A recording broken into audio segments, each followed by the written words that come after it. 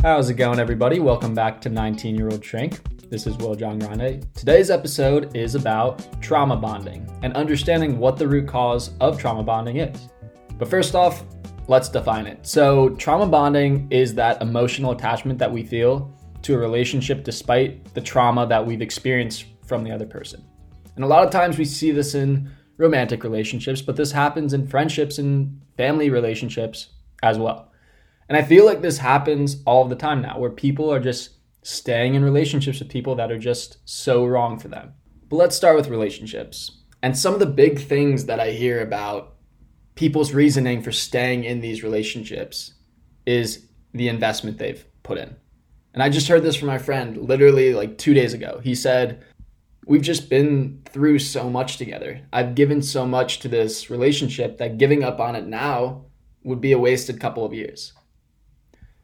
And then I began thinking about different topics that I've talked about so far. And this ties back to that idea of the sunk cost fallacy. It applies to relationships as well.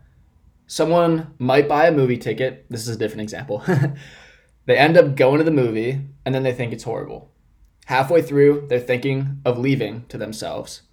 I want to leave, but I already spent the money on the ticket, so I'm going to wait it out so I get my money's worth. But the reality is that you've already spent the money and you aren't getting that back. You've already expressed that you haven't liked the movie, so you could accept that you did invest in this and then use your time on something you actually do enjoy and get something out of that time back. But a lot of times our ego gets in the way and we don't want to become defeated and admit that our decision wasn't the best. So even though we might have reality set in, our ego gets in the way of us making a wiser decision. So let's bring it back to relationships. One person might recognize that they've been with their partner for 2 years now. They spent so much time together and almost forget what life was like before being with them. They've just gotten so comfortable. Things aren't going well now, and deep down, they realize that, but the same idea happens. Just like the movie. They already paid or invested in that relationship, but then their ego gets in the way. Sometimes they're too afraid of admitting defeat that they try to prove themselves wrong and keep going with things that just aren't working. And I've done this before. And I've totally been there. And I'm at fault for all of these things in my life. Now, let's get to where that trauma comes in. Let's talk more about the relationship itself. A lot of this information is coming from healthline.com, which is one of the websites that I looked at. I don't want to take all the credit for this, but it discusses many of the different ways trauma bonding affects us. And if you've experienced more trauma in your upbringing, that can also contribute to you becoming attracted to those type of relationships moving forward. And you might wonder, why would someone ever want to be in an abusive relationship? And I think we often associate abusive relationships with constant fighting, yelling, and horrible interactions between your partner. But what makes it difficult is that this is not always how it is. There are moments where you are having these fights. But then there's those makeup moments where your partner tries to make amends and they say how much you mean to them. A lot of times people aren't bonding with the trauma, they're bonding with the cycle following the trauma, which is the kindness, the intimacy displayed as almost an apology. Your girlfriend or boyfriend brings you gifts or says, sorry, that won't happen again. Or there's this extravagant date they take you on to mask the emotional healing that needs to be done with things that are just a Band-Aid. This date is a Band-Aid for what really needs to be approached, which is a conversation between you two. And as the article mentions, that first experience of abuse might take you by surprise, and then you hear their apology and begin to focus back on the good old days. You think, oh, this was just one slip up. That's not how they really are.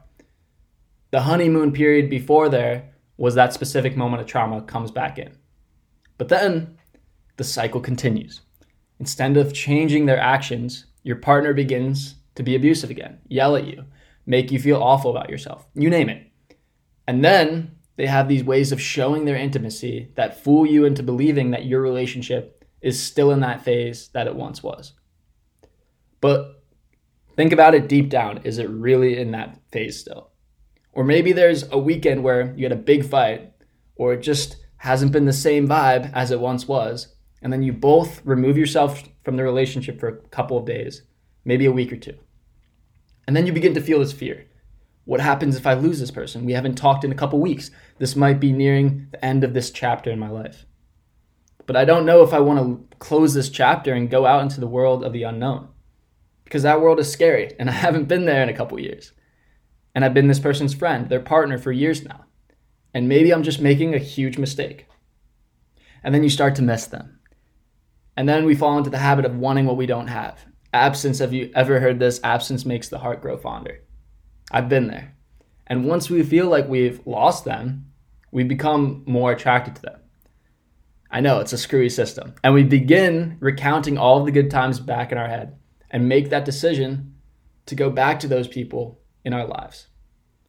And I think that might be one of the biggest red flags that we've fallen victim to in our lives. I've seen my friends do this.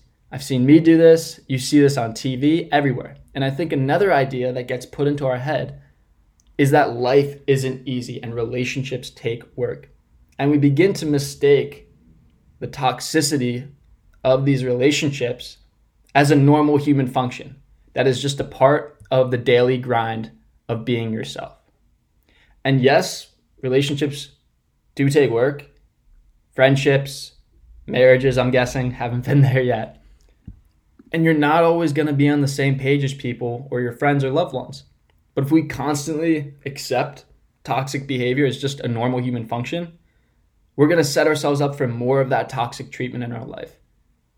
And what does that look like for us? So let's keep it going.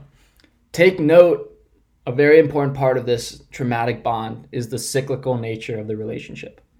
What this cyclical nature does is it enforces the idea of hope. Because as the article mentions, if it were bad all the time, it would be very easy to leave the relationship because there would be no hope of it getting any better.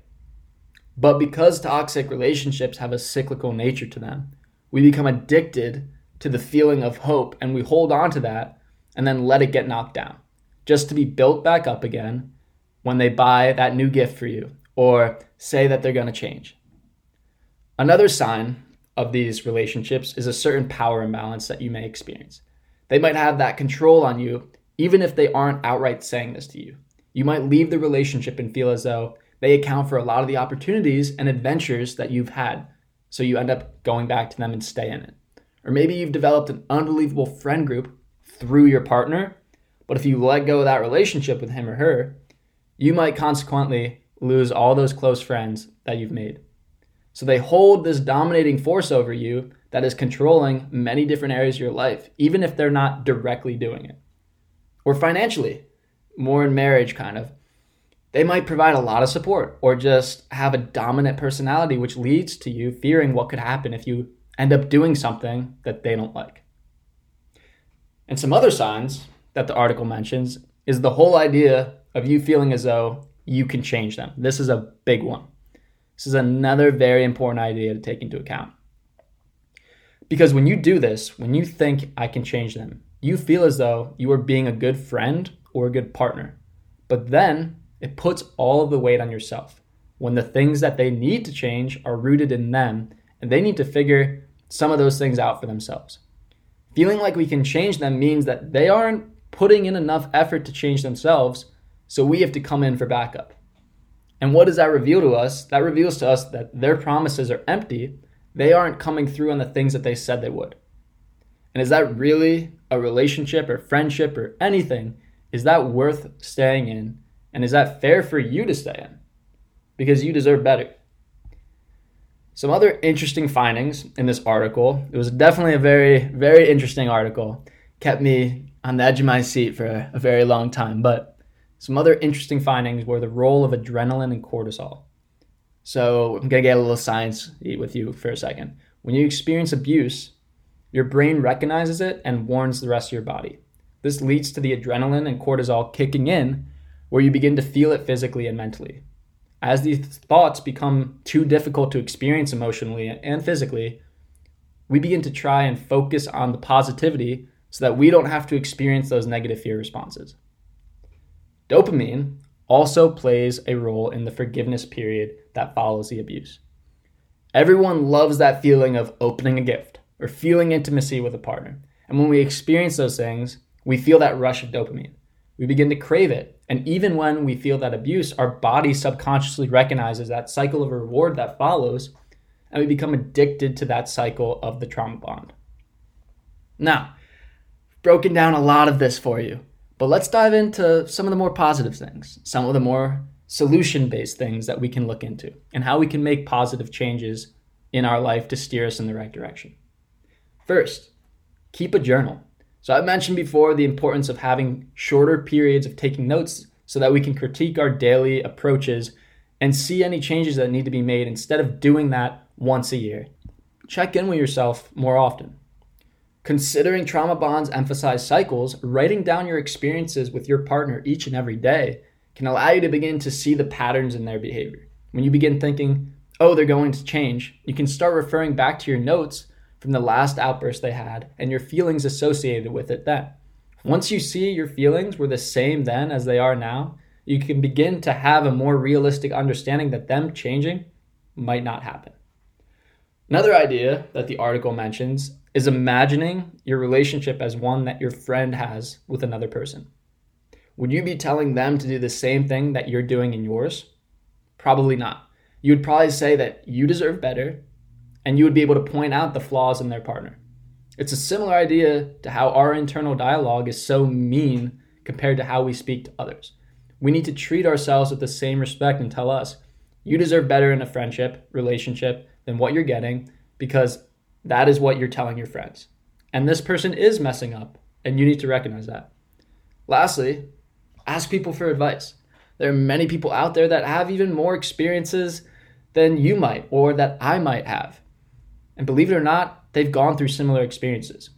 Being okay with not being okay all the time is what's going to lead to positive changes in our lives so that we can have the best relationships in our life as possible. All right. I know I threw a lot at you guys right there, but I hope you enjoyed today's talk. If you want to reach out to me, my Instagram page is 19-Year-Old Shrink Podcast, and my personal page is WJG23. Again, I'm not 19 years old, but we got to keep riding on that name till the end of it. But thank you so much, and have a great rest of your day. Take care.